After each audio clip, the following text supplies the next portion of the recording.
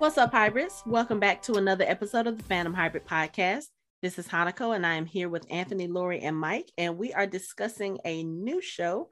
We are discussing the Amazon Prime series Wheel of Time, which is based on the best-selling novels by Robert Jordan. And I am going to admit, I don't know much about this series. I have been my old mentor has been trying to push me to read them for years, and I just never got around to it. And when I heard that the show was coming out, I literally stayed away from interviews, everything talking about it, because I kind of wanted to experience it as a fresh, fan, learning about it for the first time. But this is, as Lori likes to say, this is Anthony's ish. So we're going to let Anthony tell us a little bit about Wheel of Time and what we can expect from this series, or what we might can expect from this series. So Anthony, tell us about the Wheel of Time.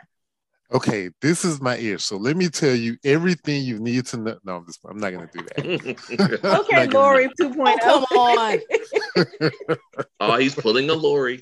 No. We mean that as a compliment, Lori. We really do. Oh, I know. First, I will say that I don't know as much about this series as Lori knows about Dune. So we'll just start there. But who really does though? That's a tall order. I started 50 and I have no children. That's my excuse. I read these books years ago. I kind of stumbled across Eye of the World just looking for something to read, and I started as an audiobook, so I listened to it first before I actually read the series. And it's brilliant. I think it's one of the finest series works you'd ever read. Robert Jordan didn't actually finish it. I think it was intended to be 12 books or 13 books. Brandon Sanderson came in and used his notes to write the last book, which he turned into 3 books. Oh, okay. So the ending took 3 books where Robert Jordan only planned to do it in 1, which I'm not a big Brandon Sanderson fan, but he did a pretty good job. So the Wheel of Time, we'll talk about it, but basically the wheel turns and people die, their souls go back into a wheel and they get spun back out. And that's why when you read the first paragraph in chapter 1, the Wheel of Time turns and ages come and pass, leaving memories that become legend. Legend fades to myth, and even myth is long forgotten when the age that gave it birth comes again. In one age called the third age by some, an age yet to come, an age long past. A wind rose in a mountain of mist. The wind was not the beginning. There are neither beginnings nor endings to the turning of the Wheel of Time, but it was a beginning. So the idea is that things happen over and over and over again. And this is something I think we've talked about in other works before, that things tend to repeat over and over again. And this is so true for the wheel. So the creator, God, created the wheel, and the wheel is what turns out souls, and the wheel continues. So we are in the third age, but it's an age that has been and an age that hasn't come yet, because the cycle continues. So it's basically a cycle. Okay. So a lot of this stuff has to do with rebirth, reincarnation. Mm-hmm. You're going to hear about the Dragon Reborn. So the Dragon Reborn was a guy from the first age who died, and they're expecting his return. And this is 3,000 years later since he was alive. Okay. And now he has been reborn either as a male or a female. Okay. And the whole point in the beginning of the series is everyone's trying to find him. And then there are some men that claim to be the Dragon Reborn. We saw that in the very first few episodes of the series. First few episodes, right. One of the things that really drew me to this is it created my interest in magic systems. And people who listen to the podcast may have heard me talk about magic systems before. They have a very interesting magic system. There's the true source, and then there's the one power. So the true source is a different source of magic. The one power can be wielded by men and women, but they're not the same. It's Sidene and Sidar, and we'll hear about that later. Apparently, they're not going to talk about that until we get further into the series. Okay. So in the beginning, Moraine is going to talk about when the Shaitan, basically the devil, is trying to break the wheel. Somehow he was able to influence the world. There was an argument between the Aes Sedai, the men and women, how they should take care of it. The dragon at the time, he wanted to seal Shaitan away. When he took all the men to go do it, Shaitan fought back. They sealed it successfully. However, Shaitan was able to taint the men's side of the one power. Okay. So now men go insane when they start channeling, and we call it channeling. Back when we were watching Discovery of Witches, and you saw how when she was doing their magic, and you see the threads and the weaving, the stuff flying, the weaving. This is very similar to what you see in The Wheel of Time. Okay. And I'm pretty sure that's where she got that idea from. Okay. Was the weaving of the air and spirit and fire and water and earth, all that stuff. Okay. So let me ask a question. So the Aes Sedai, from what I gather from the show, the Aes Sedai are all women, but you're saying that men were considered Aes Sedai as well? Is that something that they changed for the show? No. Oh, okay. Oh, that's something. Okay. Well, you did say that anything, he said this before we started recording, he said anything that might end up being spoilery for later on, he was not going to answer any questions. So that smile tells me. It's not really a spoiler. All Aes Sedai used to be men and women. And even the Aes Sedai symbol, which looks like yin and yang, because it was the combination of the male and female side of the one power. Okay. When the men went to go seal Shaitan away, the Dark One, he tainted the male side. So all the men went crazy. Okay. So there were effectively no more Aes Sedai, male Aes Sedai. Okay. So now all Aes Sedai are female, because any male they can channel goes crazy. Okay. Isn't there like a prequel that kind of goes into all that for before the first book?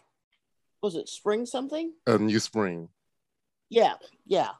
Now, here's my question, because I'm currently on book 2. I'm doing audiobooks. Should I go back and listen to the prequel? No, it's not necessary. Okay. It was something that came out later, but it's not necessary. It's an interesting read. It's a good read. It gives you some good background information, more information about some of your main characters, but it's not necessary. Okay. I'm trying to think if I have any more questions. Well done, sir. Well done. Before we get started into the actual show. Let's see. No, I think all my questions can be asked as we discuss the show. So the episode starts with our introduction to Moraine. We see her getting dressed and she starts telling this story. She says, the world is broken. Many, many years ago, men who were born with great power believed they could cage darkness itself. The arrogance, when they failed, the seas boiled, and I'm watching it in the background. Mountains were swallowed up, cities burned, and the women of the Aes Sedai were left to pick up the pieces. And this is why I asked the question about women and the men, because from the get-go of the show, they make it seem like the women are the only Aes Sedai, and they make it seem like when men try to touch the one power, or when they try to use the one power, like you said, they go mad. But they make it seem like the men are not supposed to have the one power at all. And in a way, it reminded me of Dune, which we just recently reviewed, because in Dune, you have the Bene Gesserit, who are these women witches, and they're very powerful. And, we have Paul, who has some of their powers, and technically speaking, he's not supposed to, because he's male. He's not supposed to be able to access that power. So it kind of reminded me about that. And then I thought about what Lori said about, Dune kind of being the the forefather of a lot of fantasy as far as those types of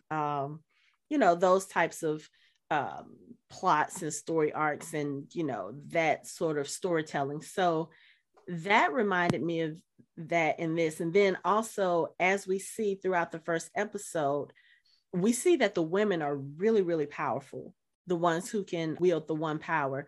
And then you do see men who may have tried to use the one power, and like you said, they've gone mad or they're close to it, or it looks like the Aes Sedai they're tracking them down because they're looking for this person who is supposed to be the Dragon Reborn, and he's supposed to be bad. Like they say he broke the world the first time he was here, and with him being reborn, it can go either way depending on the person that he's inhabiting. Like he can either break the world again or he can actually fix it. Okay. Again. Well, the dragon lived 3,000 years ago. Mm-hmm. So at present, there haven't been any male Aes Sedai for 3,000 years. Okay. So all the Aes Sedai, as the world knows it, all Aes Sedai are women, and it's always been like that, even though that's not the case. Okay. When the breaking happened, a lot of things kind of went wrong, and when they realized that the men were channeling, like Moraine said, the women had to pick up the pieces. They started hunting down all the male Aes Sedai they could find and all the male channelers and try to take care of them. Okay. And it's not something you can just make go away. So people are going to be born who can channel. So for the last 3,000 years, any male who could channel has been dealt with by the Aes Sedai. And they call that gentling, right? Yeah, either gentling or stealing. Okay. Like still, they've been gentled or stilled. That's basically them taking that power away from them. Cutting them off from the one power. Okay. Yes. Okay. Now, here's a quick question. The perceived madness that the men seem to have, is that mainly because they're untrained in the one power? No, it's not a perceived madness. It's an actual madness. Okay, it's an actual madness. Like you see in the first scene when the male channeler was running from the Red Aja, the Red Sister, he thought he was talking to someone, and she was like, "Who are you?" Yeah, right. There's no one there. Okay, so is that the madness. Curse for the men? Yes, the one power for men has been corrupted by the Dark One. The Dragon Reborn is basically the one that can wield the one power. I'm just working through this. Can wield the one power and not go batshit crazy. For the purposes of this discussion, I will say that any male that can channel currently is going to go mad. All right. Go ahead, get your Obi-Wan Kenobi on. There's no way no way around it right now. So yeah, the dragon, whether it be male or female, because remember they don't know who it's going. Right. They don't know who it is, whether it be male or female. If it's a male, he's going to go mad. Okay. That is going to happen. That because that's just how it's written. If it's a female, she's not going to go mad. Okay. Because the female side of the one power is pure. Okay. So we have another fantasy series where women are powerful. Who runs the world? I love it. Y'all, I told Hanako, I said, Hanako is going to love this series because it's all about the women having power. I was looking at it and I was like, okay, I can get down with this. Literally, the women are in charge. Power and the men go crazy when they try to use it. Yes, let's get into it. I mean, it's actually pretty refreshing to see. It's like you go into the tavern, the women are the one carousing and getting drunk and being real rowdy and shit. I'm like, that's weird, but that's actually kind of cool. I'm like, okay, I'm with this. That's pretty dope. Now there are some things, just like in what's the other one we're watching? Which one? Curse. The one with Kez. Oh, Shadow and Bone. Shadow and Bone. There are going to be some things that you, as a woman, are going to be like, really? Yeah. And if they do it if they do it the right way, it'll be fine. If not, people may have issues with it. Okay. Yeah, I was seeing literal like lines that you could draw between a lot of stuff that we've already watched. Like there are definite Discovery of witches lines you can draw. There are definite Shadow and Bone lines you could draw. There are even lines to The Witcher that you could draw here. And it's like Game of Thrones. Game of Thrones, Cursed. Yeah, like a ton. It's like they have to remember that, this is just like everything else in fantasy is drawn from Arthurian lore and branched out. So it's like everything has certain things that are similar.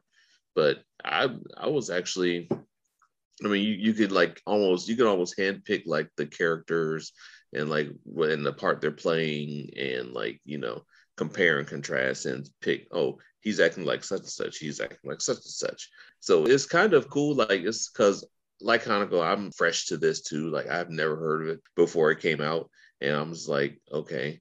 But I mean, it's almost like most of like fantasy is basically like once you figure out what everybody's part is basically the same.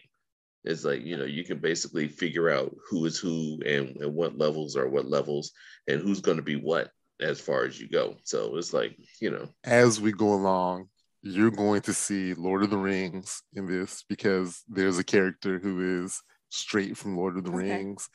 George R. Martin was inspired by this as well because Game of Thrones, that actually comes from The Wheel of Time because there's a thing called the Game of Houses, which you'll hear about later, but that is what the inspiration for the Game of Thrones was a game of houses. I was going to say, even that whole thing about the wheel turning and the wheel being, broken or all this, it's like I was watching this and I heard Daenerys Targaryen because that was one of the things that she always talked about was breaking the wheel, trying to break the quote unquote curse of her family and doing better and being better, which, okay, we're not going to go. And you get the reincarnation out of there too, because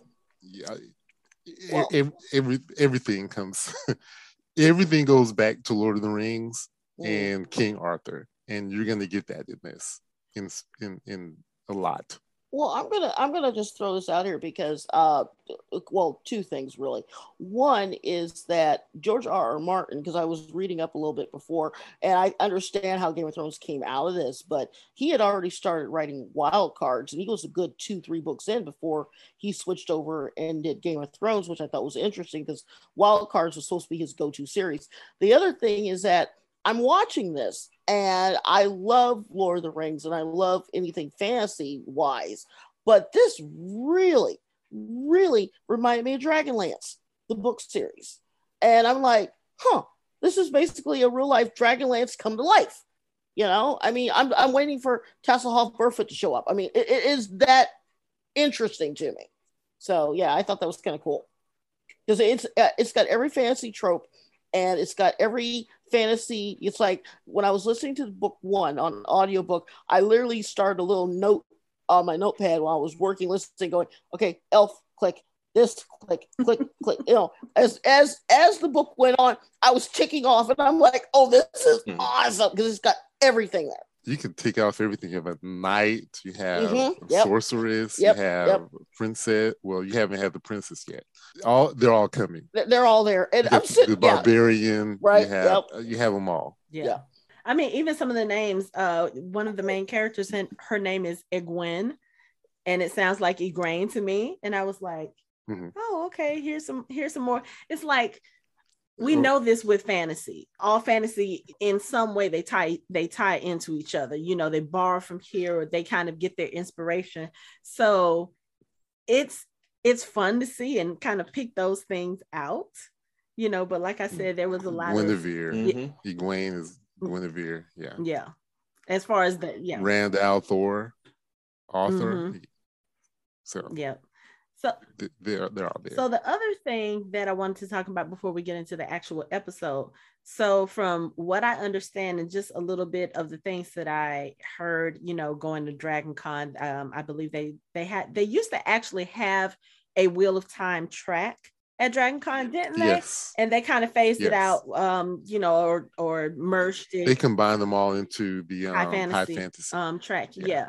So one of the things that I've heard about this show that is very different, that had people talking, is the fact that this cast is hugely diverse. And of course, not having read the books, I wouldn't know that, but just watching the show and seeing, like, it's a literal rainbow on my screen, and I love it because you've got people of all types there. And I really feel like this is one of those shows that really truly reflects the world as it is. And I mean, I'm not talking about you have your token Black here and your token Black there. Like, it really is a mixed, racially diverse cast. You've got Asians in here, you've got people of color in here. It's really diverse. You have a mixed and couple. I think the actress that plays Egwene, I think she's Aborigine. If I'm not mistaken. I could be wrong on that, but you're right. I think it's fantastic because when you read the book, race doesn't have anything to do with it, but it's clear that all the characters are white. Mm-hmm. Even when you get to characters that could be argued later that are characters of color, they still come off as being white. Right. So just like what we talked about with Shadow and Bone. And Bone, it doesn't hurt to make it a diverse cast. Right. And it's sad that there are people who are fans of the book who look at this and it's like, well, they don't look like how I imagine them. Well, of course they don't. Right. Look like what you imagine. Mm-hmm. Yeah. But the other thing too is, you know, whereas with Shadow and Bone, we do see a little bit of that racist element because, you know, Alina's character is discriminated against because of what she looks like. You don't really see that in the show. At least I think right now we're 5 episodes in and I've watched all 5 episodes. You don't see any hint of any kind of racial anything in this show. Nothing. Not even just the racial. There's also, you have LGBT representation in this show as well. And it's so refreshing to watch these people exist in a world where none of those things matter. Like, there's nothing really pointing out or making a big deal of it. Like, they talk about the fact that these 2 guys, you know, we'll talk about it later, but, you know, the warders are bonded to their Aes Sedai. And from what I gather with the show, that means bonded in any way, in every way, if possible. So that means that they may have a familial bond or they could have a sexual bond. And it's not anything that's necessarily frowned upon, right, or looked at weirdly. It's just right. accepted. It just kind of exists. And even with the 2 warders, they both serve the same Aes Sedai, but it's clear that those 2 guys are together, that they are lovers, or I don't know if they do like marriage in the traditional sense in this show. I don't think we've really seen that much here, except for maybe Perrin. But with the Aes Sedai, you know, they have their warders, and the bond with the Aes Sedai and the warders is so close that they can feel what the other person is going through, which I think is really, really interesting. But again, you have these 2 men who are clearly together. You know, they I don't know if it's in this episode. I think it's in a couple of episodes later, but you kind of see them bonding over fire, and they're clearly together. You know, one's sitting, the other one's sitting on the ground in between his legs, and somebody's playing with somebody's hair, and they're just having a conversation. It's very natural. It's not like anything that's hyper focused on. It's not something that's mentioned. There's no mention of, yeah, well, you know, we're different, and it's nothing. It's just like so natural. And then when their Aes Sedai is like, you know, hey guys, they get up and they're like, okay, we got to go to work. And Nynaeve asked the question. She was like, do all 3 of them? And the other people, they're just looking like, maybe. And but it was just, you know, and like I said, I know we're getting ahead with that one. I just wanted to kind of bring that up because it's so refreshing to see the diversity and the inclusion, and it not be made a big deal of. It's like a natural part of this story. And I really love it because I feel like that's the way it should be. Like, of course, we're talking about it because in our world, equality is something we are still fighting for. And even the fact that this show went with a diverse cast and people are complaining about it because that's not how they imagine them, it is a little bit, a part of the reason why I'm pointing this out in the first place. It's just like in the show, it's just whatever. And I love it. But see, what happens though when you take race out of the equation, all the other things become the discrimination. Like being from the Two Rivers, you're treated differently because you're from the Two Rivers. That's true. Aes Sedai are persecuted against because they're Aes Sedai. When we meet the Tinkers, they're also being persecuted against because they're Tinkers. So you basically understand that a lot of the discrimination doesn't necessarily have to be about race within the show itself. Yes. But you're right, though. It's refreshing to be able to watch this and race not be the factor. Like, right. Except maybe the Trollocs. Think about it, their race is we can kill them all day long. The Trollocs. So yeah, we'll get to the Trollocs. But one of the things I love is like the main characters of the show. So the show starts out with Moraine, who is one of the Aes Sedai. She is actually looking for a certain person who may be the Dragon Reborn. And she comes to this town, and it turns out that there are, according to her, 4 people who fit that description. They're all born around the time that the Dragon Reborn, well, the dragon should have been reborn, which was about between 20 and 24 years ago. So you have these characters. You have Rand al'Thor, you have Egwene, you have Perrin, and you have Mat. And they are all around the same age. They are all very close. They're best friends. It's very evident from the beginning of the show. But, Egwene and Perrin are not your standard white characters. They are people of color. Egwene and Rand have this long going relationship. Like they've been apparently in love with each other since they were children. And, they happen to be singled out by Moraine when all of this comes to a head because of the fact that they may be the Dragon Reborn. So that was interesting as well. And then you have Lan, I think his name is Lan, that Moraine's warder, and Lan. He's Asian. Yeah. So again, it's like you have all of these diverse characters who are in positions of importance and power. And it's very refreshing to see, especially in a fantasy show, because a lot of times our characters are kind of just there as the sidekicks, or they're there kind of in the background, but let's talk about these characters. So I mentioned the 4. You have Rand, you have Egwene, you have Perrin and Mat. Question about Perrin's character. So I've heard that in the books, Perrin's character was not married. Is that true? True. He was not married. Okay. So it was kind of weird because one of the complaints that I heard, and knowing or finding out later that he wasn't married in the books, it kind of made that thought kind of wonder for me as well. So they made him married in the show. And what happens during the course of the show is, as Moraine comes to this town and she's trying to figure out who the Dragon Reborn is, there is an attack by this group called the Trollocs. And they are like, they're like the orcs of this show. They're like these, they're this really ugly race of people. And basically what they do is they come in and they slaughter the town. And we find out that they're slaughtering the town because they are also looking for the person who may be the Dragon Reborn. Now, I'm not exactly sure what the deal is with that. I know that there is another figure that kind of sort of looks like Voldemort in this show that controls the Trollocs. That's a Myrddraal. Yeah. That's a who? A Myrddraal, but he's also called a Fade. Okay. Oh, okay. So he's a Fae. Okay. He's a Fae. Yes. Okay.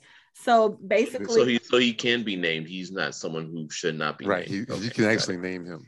Yeah. So again, with the comparisons, this person, he looks like Voldemort. And the Fates, from what I saw in episode 4, I believe it was, they kind of look like Dementors to me. Mm-hmm. So yeah. Okay, there you go. Yeah. They're the field generals. They control the Trollocs. Okay.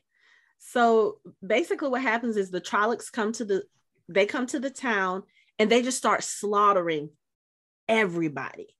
And during this fight, Perrin and his wife, who Perrin is young, he has this young wife. They look very much in love. They are blacksmiths in the town.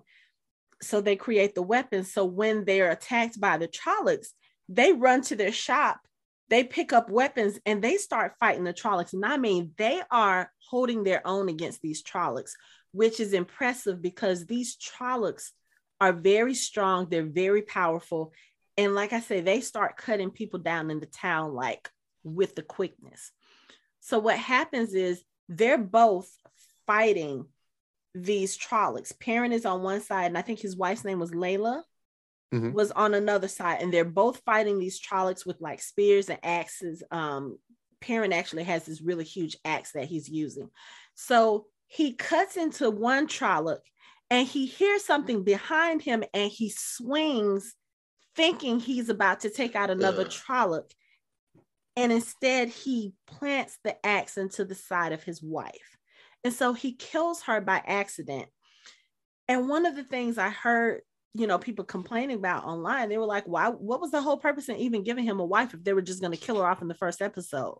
And I was like, that doesn't make sense. Why would they do that? Like, from his story in the book and what you see on screen as far as his journey, what we see so far, did him having a wife or what happened with the wife? Because I know with the wife, he has this sense of guilt and it leads into a depression. And then like certain things, a couple of episodes later, he feels like whatever happens to him should happen because he deserves it. But does him having a wife in this show change anything about the trajectory of his character from what it was in the books?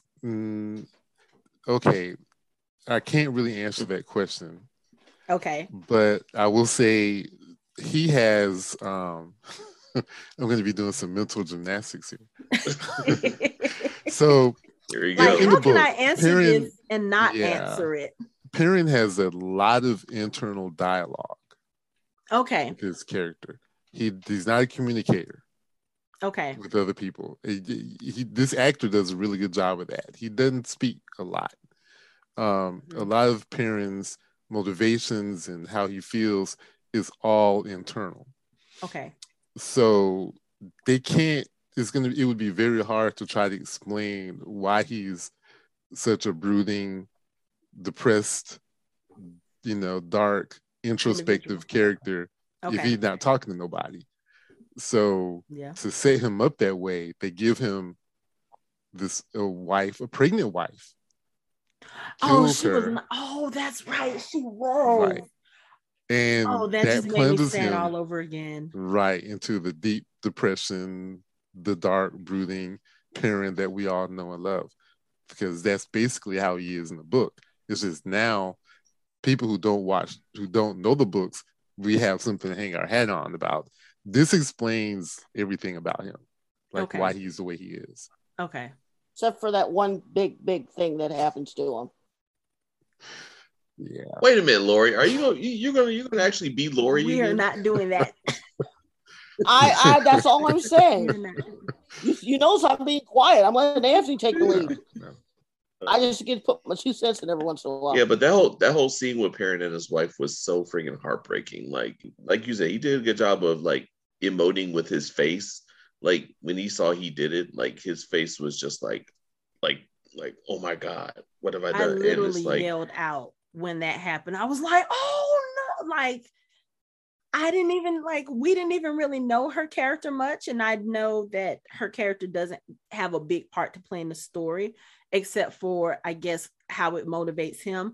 But just what I saw of these characters in the first episode, you know, you see these characters, you see their bond, you get to learn a little bit more of their personality. Like, you know, that for Perrin, his wife was everything to him, and his friendships as well. With Matt, you see that Matt has these two parents who are, they're trash parents. Okay. They are like garbage heap parents. Like, dad is a womanizer, openly flirting with other women in the town, while mom is sitting there watching him. Like, literally, he's doing this in her face, and she's sitting there watching him and calling him names. And I'm just sitting here looking at them like, so obviously this is a small town. This is one of those towns where everybody knows everybody, where you all grew up with each other, and your grandparents probably also knew each other and grew up with each other. So everybody knows that these are his parents, that they are together, that they are married or bonded or whatever the case is. This dude is openly flirting with a woman in the town, in the middle of the town square, while his wife is there. And she's so busy looking at him and being pissed off, they've left their younger two daughters at home just by themselves. And it becomes very clear in the show that these two girls are Matt's whole world. Like, he loves his little sisters and he takes care of them. So you get to see that, you know, there's this, I guess it's like a little celebration that they do in the town where, or maybe Bill not, time. It's called Bill time. Where it's not a necessarily a celebration, but it's basically like a way to honor their dad and to well, Bill time is like, it's the celebration of the beginning of spring. Okay. And is it the beginning of spring or in the spring? I can't remember. But part of that is sending off prayers for the person that you lost or love to be spun back into the wheel. Life. Okay. Yeah. Okay. So I guess there's this thing that they do. It's kind of like they buy lanterns and they release the lanterns, or they light the lanterns. And Matt really couldn't afford to get any for his sister. So of course he steals from one of the women in the town. He steals a bracelet and sells it to this guy so that he can buy lanterns for his little sister, his little sisters. And that was one of the things I was like, okay, the way that he had to do that, I'm frowning upon, because you shouldn't be stealing. But you sound like book readers. Like, they made Matt a thief. He's a thief, but he has a heart of gold. Like, he really loves his sisters, and I like that about his character. With Rand and Egwene, like we said, we noticed that they have been pining over each other since childhood, and it's obvious that they are together in the show. But the conflict with them comes in the fact that they're obviously together. They're obviously together. You think? Yeah, they had little booty call during the first part of the show. But That's the other thing. They aged everybody up from the book. Oh, okay. There was a sexual relationship between Rand and okay. Yeah. Okay. They were teenagers. Okay. But the thing with them is Egwene, we see her at the beginning, and it looks like she is being part of a ritual. And it almost looks like a coming of age ritual, but basically what's happening is she is being tested. Is that the proper thing? She's being tested to see if she is, I don't know, strong enough or can be chosen to be Nynaeve's apprentice. And it's what is it that they call her? A winder or a wisdom? A wisdom. And well, they sort of, there's a couple of things happening. She's now old enough at 20 to join the women's circle. So she's old enough to be married and do all that good stuff. Okay. Being a wisdom or Nynaeve's apprentice is something different. Mm-hmm. Like, that's something in addition to being in the women's circle. Okay. And that's what we learn Rand gets pissed off about later, because she's like, I want to become a wisdom. Well, she can't get married. Yeah, I was going to say that. And, you know, I don't think he was... Okay, one of the things that impressed me about the episode when they have the conversation, because she, you know, Nynaeve asked her to become her apprentice, And you can see obviously that has some kind of like deep impact on her. We don't know what it is immediately until she gets back to the town after her initiation or the ceremony. This is the ceremony. Okay, after her ceremony, and she comes back to the tavern and she starts working and she avoids Rand. And it's very obvious that something is not right, because at first when I looked at it, I was like, oh, is this one of those, oh, he's pining for her and she's not paying attention? Then you realize they actually are in a relationship and she was avoiding him because I guess of what she felt like she needed to tell him. So they have a conversation about her being asked to be Nynaeve's apprentice. And after this is, of course, after they've slept together, and he kind of storms off. And in the morning, he's out on this mountainside and she goes to him. And they actually sit and have like a mature conversation, which I was impressed with, because these are young people. And yes, when she first told him, he was upset and kind of stormed off, but it was never it wasn't in the way that you see in a lot of young adult relationships on TV nowadays, especially like regular non-magical relationships or whatever. Like those relationships are always very codependent, very toxic, very it's in that way where people think that somebody owes them something, and when that person doesn't do what they feel like, there's like always this drama. And it's like you got to see them to sit down, have a conversation. They talked about the things that they wanted as kids, and then when she says, I'm going to go ahead and be a wisdom, he says, I know. And he puts his arm around her and she cries, and he's just there holding her like, okay, I know this is your decision. And even though this decision means that we can't be together, that we won't have children together, we won't be married, it was just a very different way for them to handle that conversation. And I was really kind of impressed, because I really thought that it was one of those things where he was like, well, we've talked about this all these years, and how could you do this to me? There was none of that. And I was so impressed. I was like, what? Also, there are reasons they need to put that relationship behind them. I'm just going to leave. Okay. Look, okay, Lori. But I mean, I kind of figured that might be the case too, but still, when you think about the fact that they have been pretty much, all over each other since children, like, there's a conversation. In the two rivers, from a very young age, they pretty much start pairing the kids up. Like they kind of know who's going to marry who. Right. And they've always known pretty much that they were going to be together. And that's why Rand got upset initially, because she was going to be his wife. Yeah.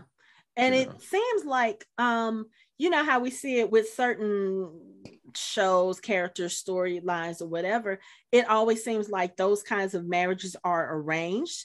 But it didn't seem like that in this instance, because when Rand is walking with his father, who, again, one of those mental things, we talked about this talking with Hawkeye, like I had to take myself out of a moment from another show, because this dude was Roose Bolton in the Game of Thrones. And he is the whole reason why House Stark started falling, because he was the one that kind of helped orchestrate the Red Wedding. So I had to sit here like, why is he in this show? Why is he being so nice? And why is he so respectful? And I'm like, oh my God, no, not him to be a bad guy. And then he's having this conversation with these young men, and it's a real nice conversation. And just his whole appearance in this first episode, I was like, I like him as a father figure. This is weird, but nice.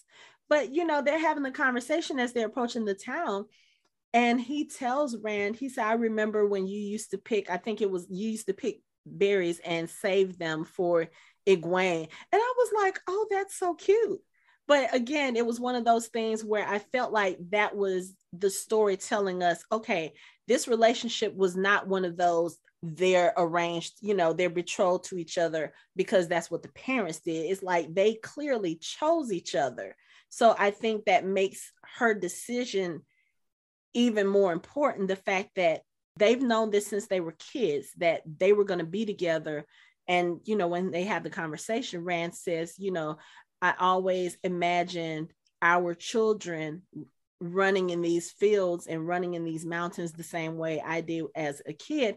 And you can see her breaking down like, this is what I wanted too. But now, you know, now that she's grown or now that she's older, her needs or her wants have changed. That doesn't mean she doesn't still want him and want that life, but it's kind of one of those things where she realizes that there's something more important than that little story or that little fantasy or that little thing that she had as a kid. And I thought that was really important, because a lot of times you don't see female characters being able to make those decisions. It's like whenever you see them in shows like this, it's always one of those, they're supposed to be the wife, they're supposed to be the mother. I mean, it's basically a societal norm. Like, women are supposed to be the wives, we're supposed to be the caretakers, we're supposed to be the homemakers, we're supposed to be the ones who take care of the children. And here you see a young girl who is clearly making the choice for herself that, okay, this is not all I'm supposed to be. Let me go do something else. And even though she has to sacrifice the person that she loves to do this, she stands firm in that decision. And even though it hurts him, he supports her in that decision. And I thought that was so important to see in the show, even in later episodes when they have a conversation. Yes, he is upset about it. He feels hurt about it, and he lets her know that he feels hurt about it. But, you know, she gets to the point where she was like, I know that you hate me, but if you could just at least look at me, it'll be okay. This is something that we would expect to hear from like broken relationships now. And he just says, he looks at her and he was like, I could never hate you. And then they kind of go back to fixing what they can of the friendship that's still there. I felt like that was so important to show in this show. And I don't know if that's what happens in the books, but the fact that we're seeing it on screen and seeing like people taking a breakup, people this young, let me stress, people this young, taking that kind of breakup and being mature about it and able to talk about it. And even though I don't really agree with this decision because it kind of destroys what I thought what I was going to do with my life, but I'm still going to support you in what you want to do. That coming from a male to a female, I was just sitting there watching like, wow, can we get more of this in shows and in stories involving young people? Because we don't see that enough. So much of the stuff that we see with young adult relationships in media, and I mean, even in real life, like I said, you have that codependent, that thing where if somebody does something that's not to the benefit of the other person, there's a lot of drama, there's a lot of tension and all this other stuff. And this is what we need to see more of, you know? Yeah. So is this a YA novel or is it just a fantasy novel? Just fantasy. It's just a fantasy, but it starts out like that, like a YA. One of the things I want to say is back to your thing about the arranged marriages. Mm-hmm. It's not that they arranged marriages. It's just their belief system about the will and how everything kind of happens for a reason, and mm-hmm. Things happen again and again, that sometimes they just feel that two people are going to be together. Mm-hmm. So they don't fight it. So it's not like they arranged that Egwene and Rand, but they could see that they kind of liked each other. And so no one was like, oh, they can't be together or keep them separate or someone else. No, they kind of look like, oh, okay, that's cute. We'll just see where this goes. But that's what I'm saying. Right. That's what I like about this, because that's what you're supposed to. Well, okay. Taking into account that the whole reason marriage exists in the first place is because that's what fathers used to give their daughters as property to a man as a business transaction. Okay. Oh, and to legitimize children. Yes, that. Yes. So thinking about it in that sense, okay, the arranged marriage thing, that's how marriages started. But if you are thinking about it in 2021 or whenever this story takes place, or the way that I think it should be, people should be able to choose who they marry and not have it assigned to them. And if these kids knew, or even if the parents could see okay, there's something going on there. Like you said, they just let it happen naturally. Like, okay, if they're going to be together, they're going to be together. If not, then oh well. But is it what it doesn't seem like it was one of those things where the parents were forcing them to be together. Like you can see it in the show. These two characters clearly love each other. And as a result of that, especially them being from a small town, like the parents got along together, even with Matt and parents, them speaking about them. It's like they look out for each other. It's the way neighborhoods used to be, the whole it takes a village to raise a child. Like everybody knew what the other families were doing, or if your mom wasn't home, we're going to watch you and we're going to take care of you just as if you are our own child. You kind of see a little bit of that in these stories, even later on when they're on the road after they've had to leave the town. Matt is worried about his sisters because he's had to leave his sisters with these two dipstick of parents that that he has. And parents says to him, he was like, the girls will be all right, my parents will check in on them, Egwene's parents will check in on them, they'll be fine. And again, that's another thing, you don't see that a lot nowadays, and it's just refreshing to see it. And you have the scene where Nynaeve goes to Perrin and says, Layla is probably by herself. You should go check on her, and he leaves. Who can do that now? Like, can someone walk up to you and tell you can go home to your wife? Get out my business and right. So yeah, I like that, and it is just there were a lot of things about this first episode watching it that made me say, okay, you know what, I will continue to watch this show, because we watch a lot of TV on the show, and we have, even though we love the shows and we love the characters, you can clearly see issues with things, how they're being portrayed. Shadow and Bone is one of them. We've had the whole Darkling and Alina, or Mal and Alina debate as far as what's healthy, what's not, and how they portray those relationships. So again, it's really nice to see something different. Like you see these two people, like obviously, again, these are young people. They're like 20 or in their early 20s.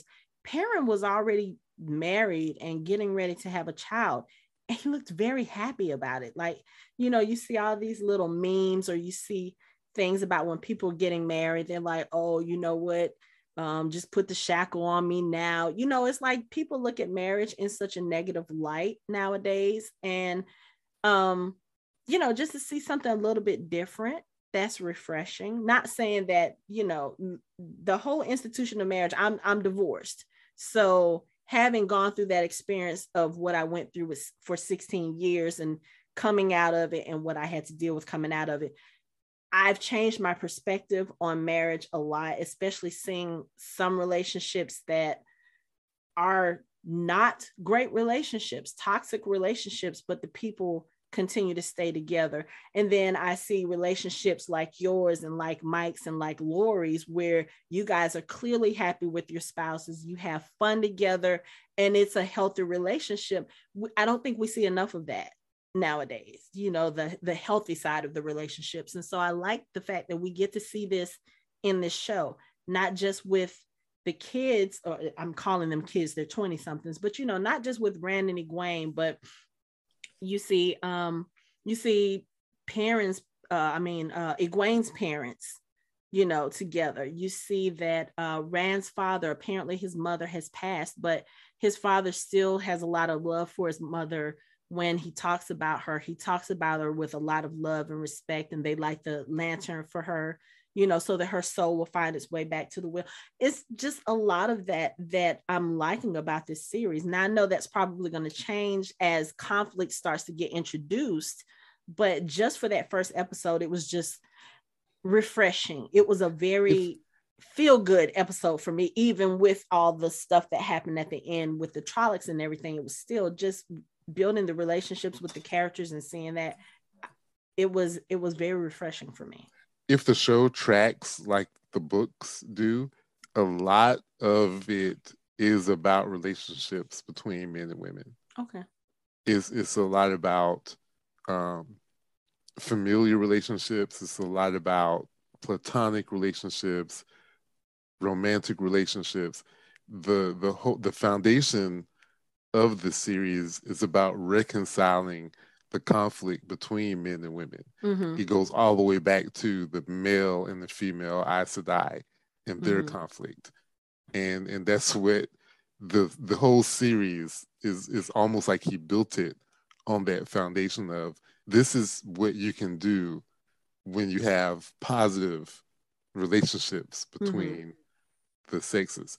So that may sound kind of sexist, and I do like how in the beginning they seem to be trying to write it a little bit differently by showing you the same sex relationships and implying others.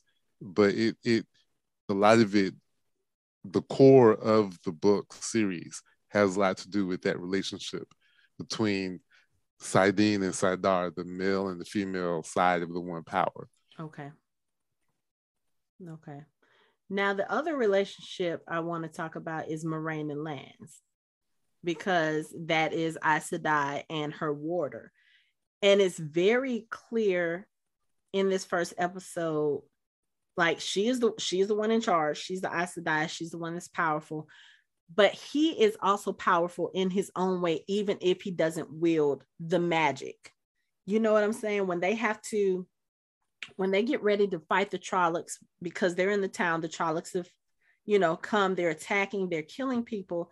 She starts fighting them with her magic, with the one power.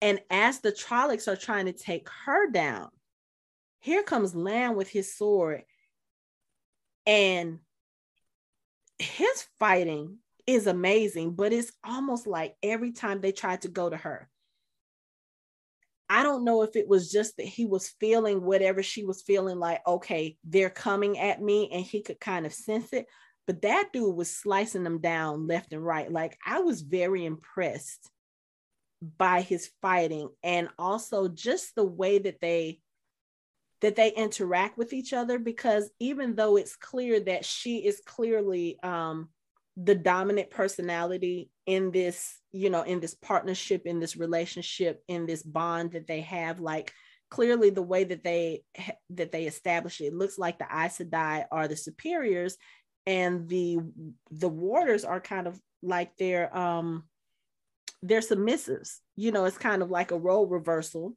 But it's not in that way. Shut up, Anthony. I wasn't meaning it in that way. Anthony, come on, man. Even though I was thinking the same thing. You can't be.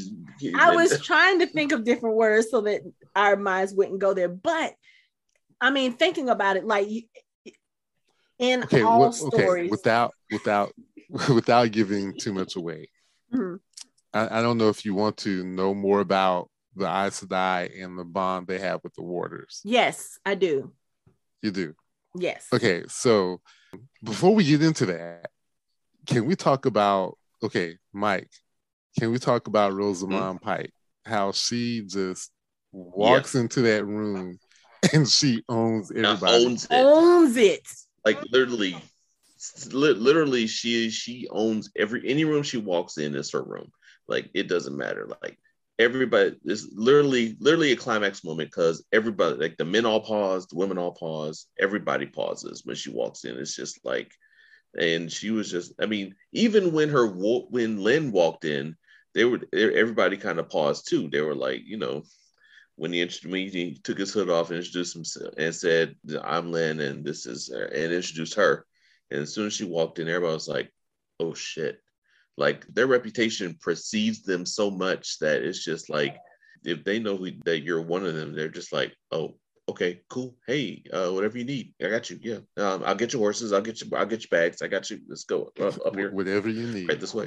Because wasn't it that she walked in and was only introduced by her first name, and then I think it was Egwene's mom, who I guess they owned that tavern, and she said Moiraine Sedai. Yeah, she saw her ring, and all Aes Sedai wear a ring with their color Aja stone in it. She saw it and she immediately knew who she was. Yeah, and you give them the respect they deserve. But yeah, she walked in and everybody was like, Right. Okay, I have a question about the ring. Now, do they do they need the rings to focus their powers, or can they do it without the ring? In the books, they don't need the ring. Okay. I don't know if that's because it kind of seemed like even in the beginning with the fire type or whatever, the one in the red coat, like when she killed the guy, like right there in it looked like she was like falling, like clenching her fist with the ring on it, like she was like she was deriving power from it. So I was just wondering if there was like if that was absolutely necessary for them to. I'm like you. I was thinking that because later there's a scene between Moraine and Egwene where she is trying to get her to focus, and I'm thinking, because this is not from, I'm thinking it's going to be a part of what they want to do in the show to help viewers understand how they're focusing their powers. Okay. But you'll see later that you don't need a ring to do it. But to answer your question, I'm going to say no, they don't need the ring. Okay. It may be part of the training. It may be part of how they're going to do it in the show, learning how to focus your powers, and then you just keep it. But it's not. They don't need it to do it. Okay. So the Aes Sedai, and you'll hear this later when people talk to Aes Sedai, they will say their first name as Sedai. Mm-hmm. That's just the way they're addressed. So the bond between the Warder and the Aes Sedai. So the bond started right after the breaking, when they needed to be protected, because the regular common folk didn't know who was breaking the world. They just knew people who could channel were ripping shit up. And so a lot of Aes Sedai realized we need guys, warriors who could protect us. Okay. So they started bonding the strong warriors to protect them. Okay. Now, a lot of times it was against their will. And once you're bonded, you must do everything the Aes Sedai asks you to do. Okay. They have no choice. Okay. So if Moraine tells Lan to do something, whether or not he wants to do it is irrelevant. Okay. Now, she's not the type of person that would do that. I was going to say, it doesn't appear that they have that type of relationship. Like, they seem very well in tune with each other, and they seem very protective and very respectful of each other. You can, I mean, even though Lan is one of those people, he doesn't say a lot. He's one of those quiet types, but it kind of like Rosamund Pike, he makes his presence known. Like, and them together, like, it's almost like when they converse with each other, they really don't have to say a lot. Like, I feel like because of whatever that bond is, that they can feel what the other person is feeling. It's almost like you're watching a silent conversation with them. It's like they're speaking one thing, like the part where she was looking and he said, "Do you know who it is?" And she was like, "No."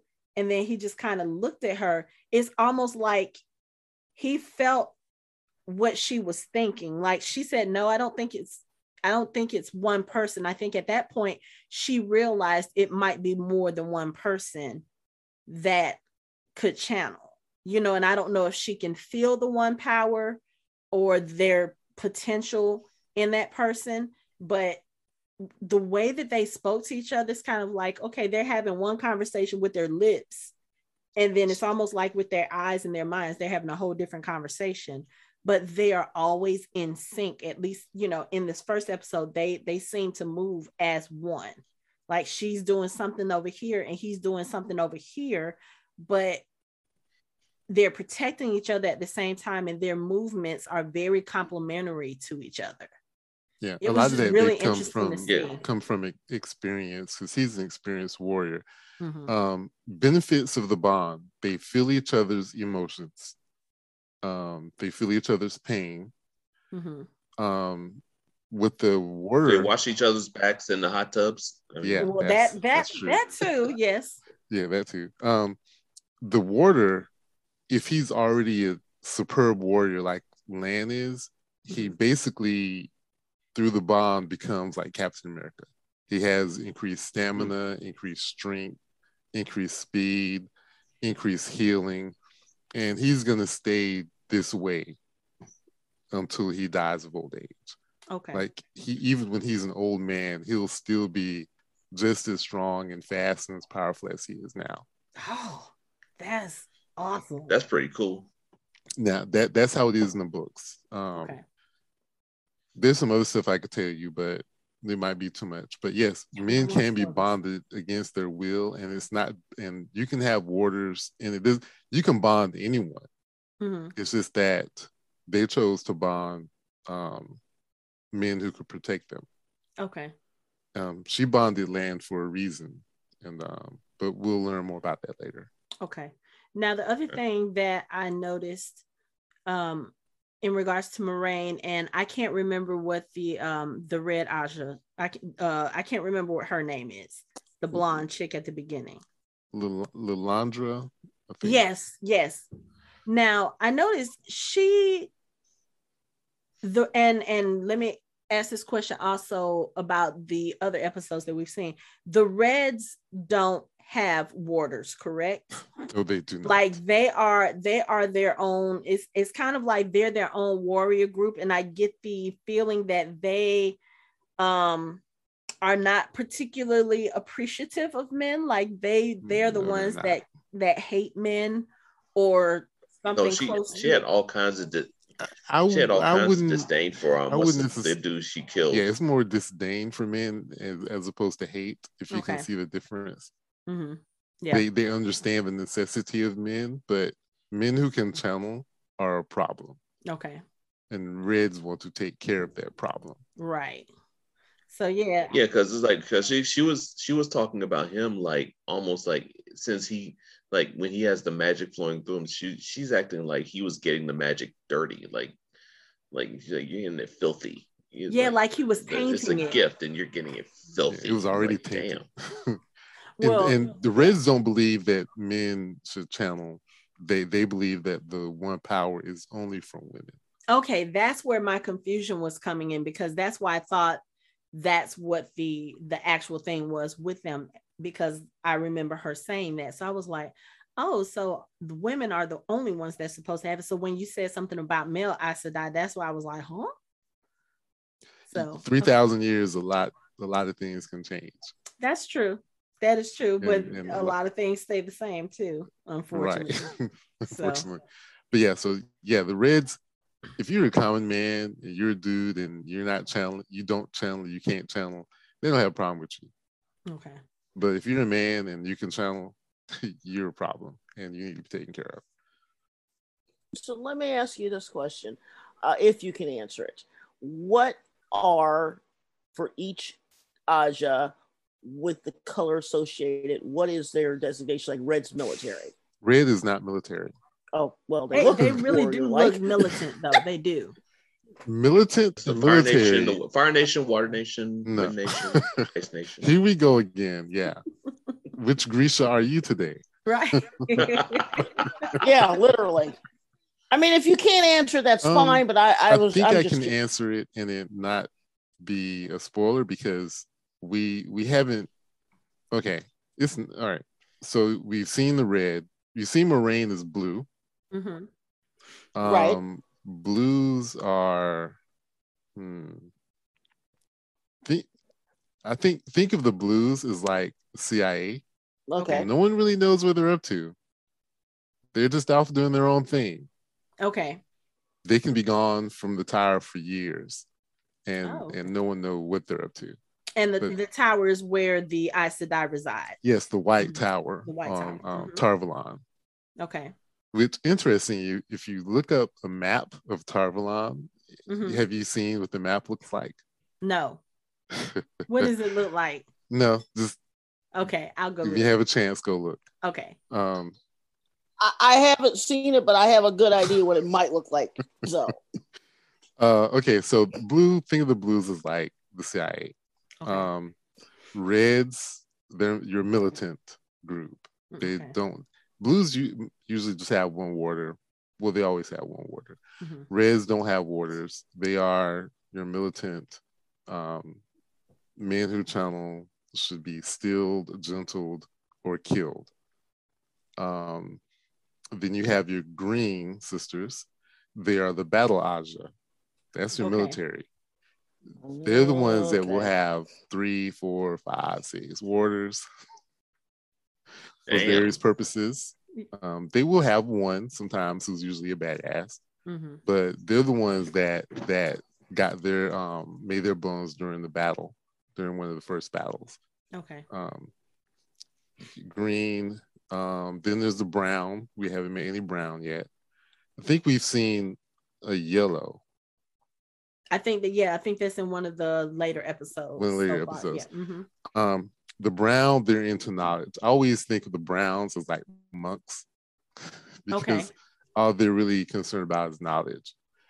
Then you have the green, yellow. Yellow are the healers. Okay. Green, yellow, white. They are into philosophy. Okay. And then the gray Aja are pretty much trying to make sure everyone is okay. They look for consensus. They try to balance everything out. They're the okay. I was gonna say, are they the people pleasers? But no. Yes. Okay. Yeah. Okay. Now, here's another question that I have. Because again, we talked about this Trolloc attack on all the villages and everything. And Rand and his father, they live up the mountain. So I don't think they're part of the village, but also not a part of the village. Am I correct in that? No, they're part of the village, but he's like a shepherd. Okay. So they live in the mountains. So one of the Trollocs comes to their cabin and attacks them.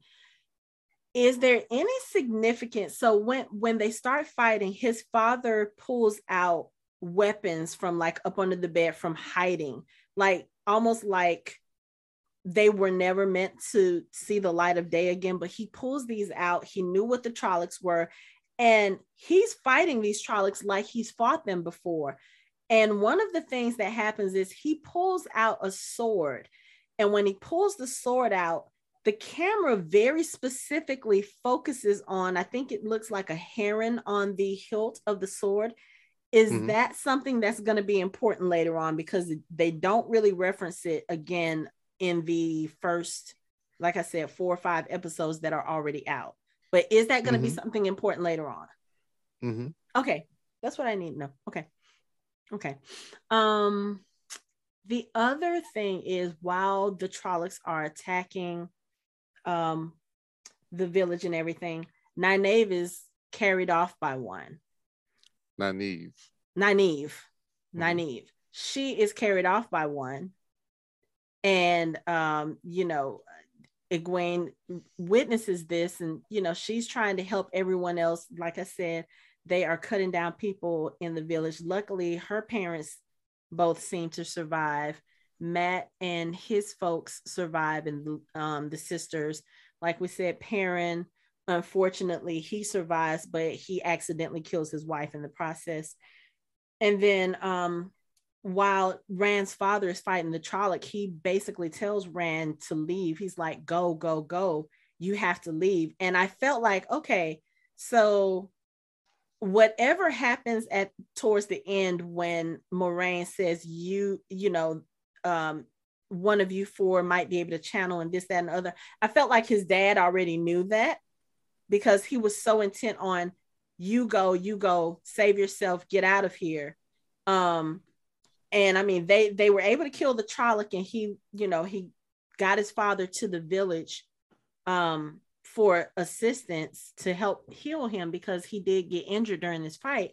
But when Moraine tells them, okay, you guys have to come with me, the Trollocs were here for you. It could be one of you 4.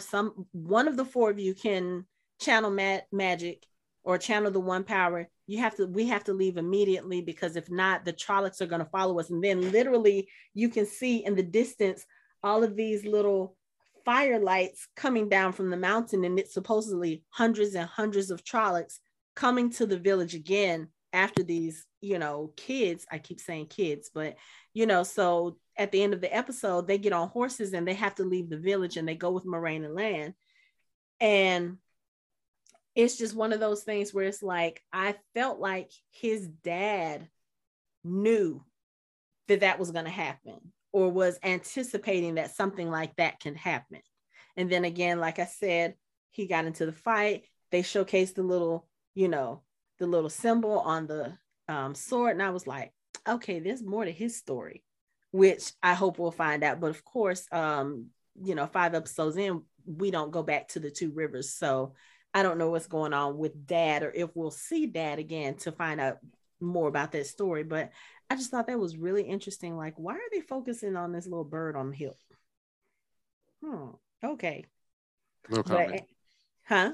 No comment. Yeah. Okay. Yeah, he's a part of the House of Heron. I mean, Anthony did say something about houses in this, so. No. Anthony, I'm not saying it, but what I'm thinking about a certain person's father, may I be correct in thinking that may be something that we might have guessed? Is that vague enough? Wait, that was really vague. That was very vague, because Anthony is like, okay. There's let's just say that maybe someone who has a sword from their father, the father may have had another life before the village. That's what I'm thinking from the way that they kind of shot that whole scene with him fighting it. That's almost obvious, right? Not knowing. If I'm looking at it and pretending that I don't know, I would be like, wait a second, he's supposed to be just a shepherd. He's sitting there. He's if he was younger, he would have cut that trolley down easily. Right. Almost the same way that Lan was doing it, right? Right. That's what I was trying not to ask. I mean, I think that's one of those things where you see it on screen and they kind of make it obvious. Okay, I'll just say, was Tam a warder? Answering that question with okay, you know what? No, he wasn't a warder. That's not a spoiler. Okay. He wasn't a warder. All right, so he's the other, but I got my answer. I'm done. When I go to edit this for the actual podcast, I'm cutting all of that. Well, now my thing is this: I've read the first book, and first of all, them getting from the cottage to the village took 3.5 hours in the audiobook. Seriously, it literally took 3 hours to go from the cabin to the village to deliver the brandy. I'm sitting there going, half my day is gone. Several pages of him talking about shooting an arrow and focusing on the flame. So that's going to be pages that I can skip through when I start reading the book. Oh, and the brandy and the cottage and him and Tam and they're walking. And they're walking. I think I fell asleep. So it's Deathly Hallows part 1? Yes. Okay. Yes. Oh yeah. But what was I guess what I'm saying is that like we said earlier, you could just tick off a list of things because, well, I'm not going to say it. There's another part that I'll ask later. He also isn't the only one, because remember, Nynaeve is not from the Two Rivers. Right. Okay. Right. Now her, I kind of got it. Yeah, because she's from Essensfield. Is that it? And they are in Edmondsfield, but yes, she's not from the Two Rivers. Yes, I got that part, which again, but there's something going on with that too, which I haven't got to yet, but I have an idea. So my thing is that, all right, we get that Tam is probably not originally a sheep herder. Not the most exciting career, but hey, someone's got to do it. That's not necessarily true, because he could have grown up wanting to be a sheep herder, went and had but it's I was going to say it's life, obvious because he knows how to be a sheep herder, so he came back to be a sheep herder. Yeah, it's obvious that he knows how to do it. I'm just saying, there's a reason why I didn't take over my uncle's farm, because I didn't want to be a farmer. But my thing is that I'm going to be quiet because I have a question. I can't ask it. You can ask the question. That doesn't mean I'm going to answer it. No, don't let her ask the question, because then Mike and I will start, our gears will start turning, and we'll be like, Yeah, no, I was just curious about Tam, because I think I know where that might go, but my other question about the whole thing is that that whole discussion that they have at the beginning of the book, which they don't really show in the episode, where they're discussing, news of events happening in other villages and the whole thing with the mayor and all of that.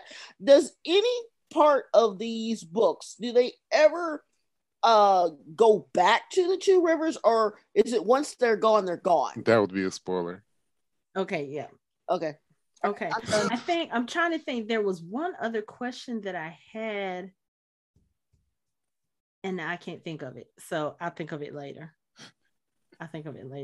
But yeah, as far as is it Tan or Tam? Tam. Okay, Tam. Yeah, it's obvious that he Bilbo Baggins somewhere in his life. Like, he went on some kind of little adventure. And I don't know, I guess I kind of feel like with the way that he pulled his weapons out, like I said, it almost felt like he was hiding the weapons, because when he pulled them out and started fighting, Ram was looking at him like, what the where the hell this come from? So I feel like whatever he was doing in his life where he needed those weapons, like, he probably came back to his village because he was hiding from something, or he was running away from something, or he was putting some part of his life in the rearview mirror, so to speak, saying, okay, you know what, that part of my life is gone. I'm not going to touch that again. But of course, when you have those types of people or those types of stories where they may have been some kind of warrior or whatever, even though they come back and they put that part of themselves away, it's always there just in case, because like I said, when the Trollocs showed up in his house, I'm not going to say that he was surprised, but I'm not going to say he wasn't surprised either. It's kind of like, oh, the Trolloc is here. Oh, okay, let me get this. Let me start fighting, because it's like he fell into that real quick. He didn't have time to blink. He didn't have time to think about it. It's like he automatically went into battle mode. Like, this is something he's used to, because most people... We've seen this in another character and something else we watched, but and it wasn't that he was thinking something was going to happen or expecting it was eventually. It's just he's been trained in such a way that he can turn it on in an instant. And it's not necessarily he was expecting Trollocs to come. It's just that, oh, there's a Trolloc, I know what to do. Right. I mean, it's more that muscle memory, that sort of thing, where he just goes into calm mode, and he turns it on. Yeah, it's kind of like, again, if he is used to fighting, or if he has been used to fighting, once that danger comes in, or once that, whatever that conflict is, it's almost like he was able to spring into action without thinking about it. Whereas somebody else, like a Perrin or a Rand or a Matt or someone like that, when they first started getting attacked, like Egwene was dancing with someone, and what happened was, while they were dancing, he just all of a sudden, because he had a spear that was thrown into his chest from behind, and she's sitting there looking at this spear, and it's almost like it wasn't she wasn't comprehending that the person in front of her had literally just been killed by this spear that's poking out of his chest. And it took a minute for her mind to catch up with what was going on, because by this point, Trollocs are coming from everywhere. People are screaming before she realized, oh shit, we're being attacked. And Tam didn't have any of that kind of reaction, any of that kind of shock. It's like, Trolloc, oh, okay, let me start whooping some ass. And that's what he starts doing. So I thought that was interesting as well, because I was like, yeah, there's a story. There's a story with him, But the other thing that we see in this episode during this Trolloc battle, and that I will say, Moraine, of course, is fighting. and she's fighting. She's using the one power to fight these Trollocs. She's bringing down houses. She's throwing bricks out of the walls, and she gets stabbed with one of the spears, and Lan takes it out, and she continues to fight. But what happens is when Rand brings his father to the village to be healed, she's able to heal the father, but she's still hurt. And this is something we learn later on, I think a couple of episodes from now. Aes Sedai can't heal themselves. They can heal other people, but they can't heal themselves. And it's weird too, because thinking about what we just discussed about Tam, he was kind of sort of out of it when Rand brought him to the village. And as soon as Moiraine healed him and he opened his eyes, he looked at her, and then the camera panned to Rand like he's making this connection. And that's why I felt like, okay, he knows something else about whatever this is, because he's just looking at Moiraine almost like, oh, it's that time. And I was like, what does he know? And I know you can't say anything if he knows anything, but it was just one of those things. The camera work here really gives you something to think about, the way that they kind of pan onto the characters at certain moments.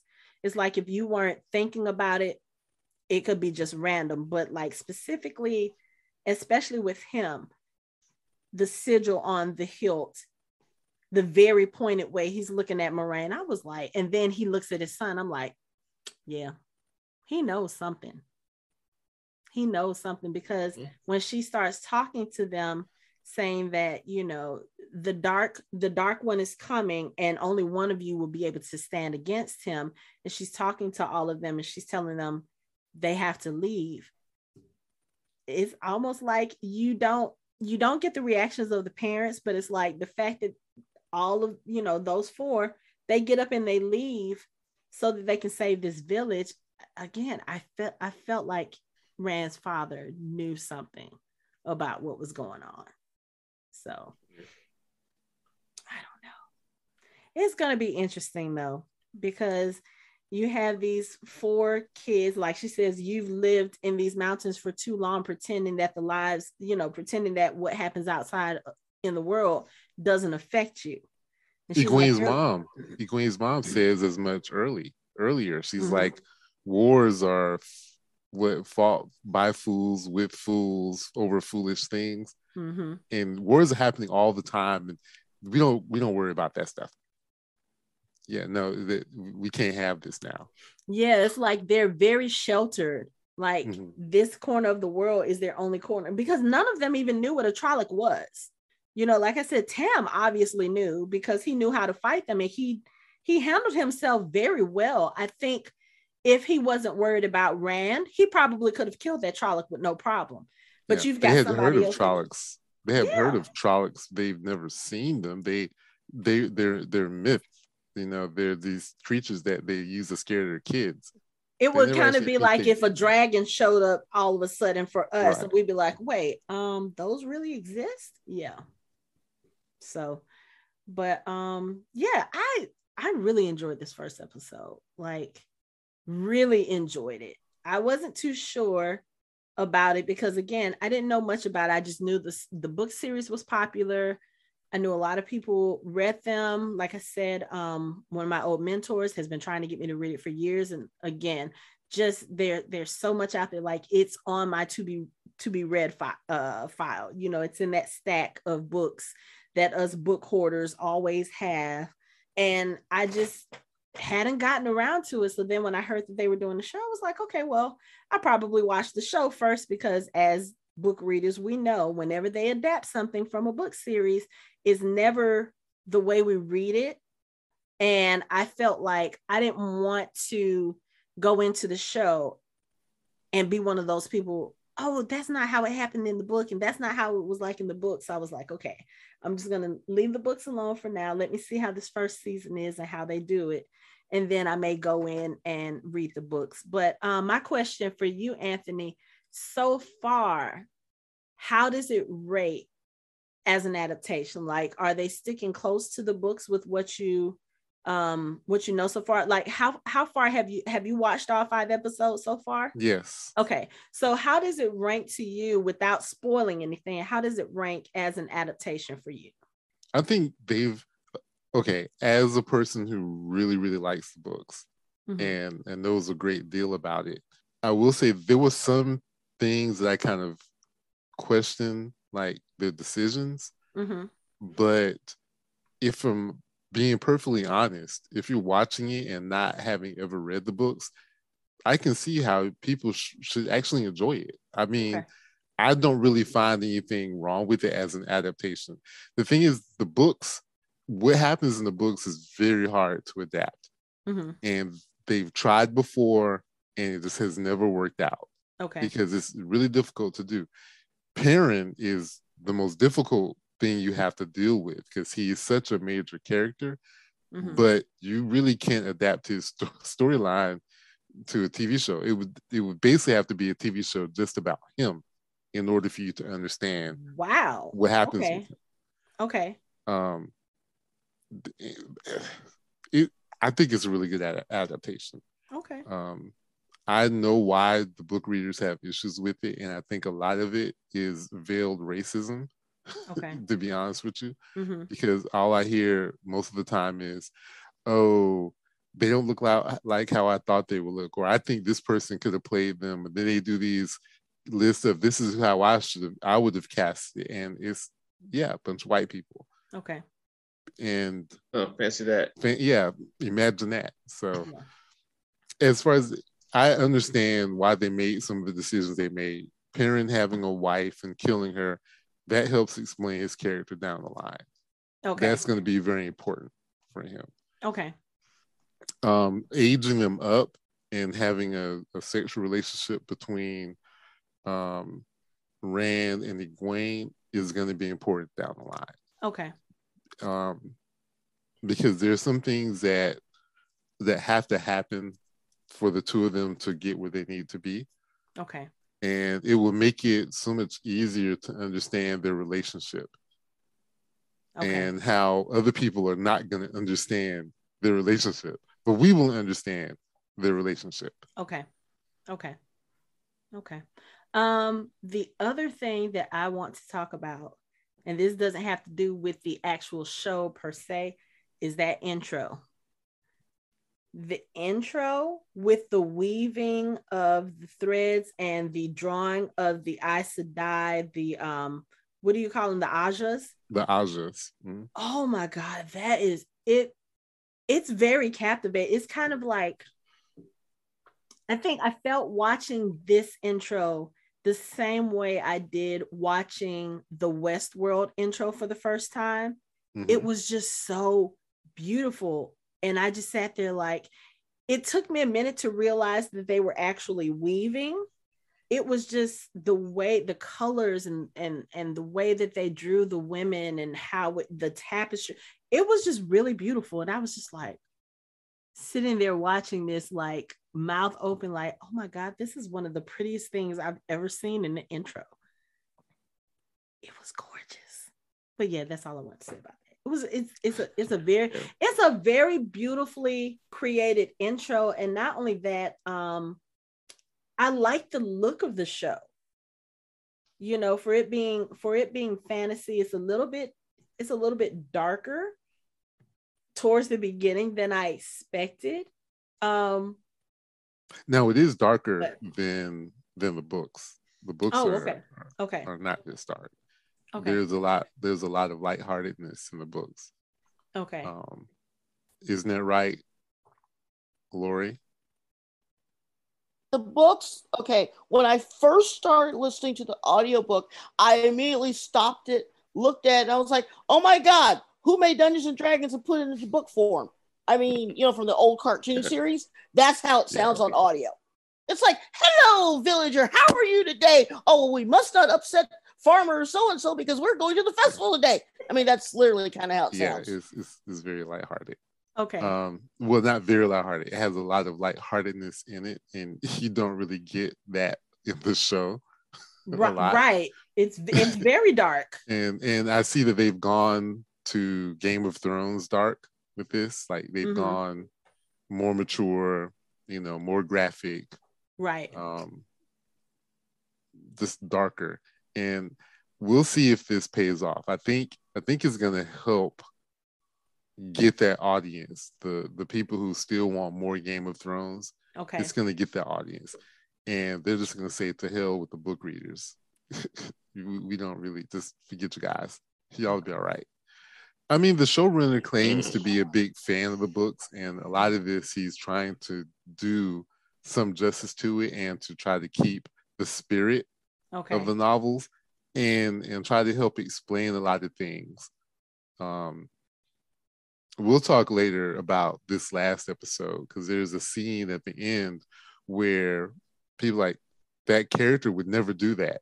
Well, I can make an argument that he would.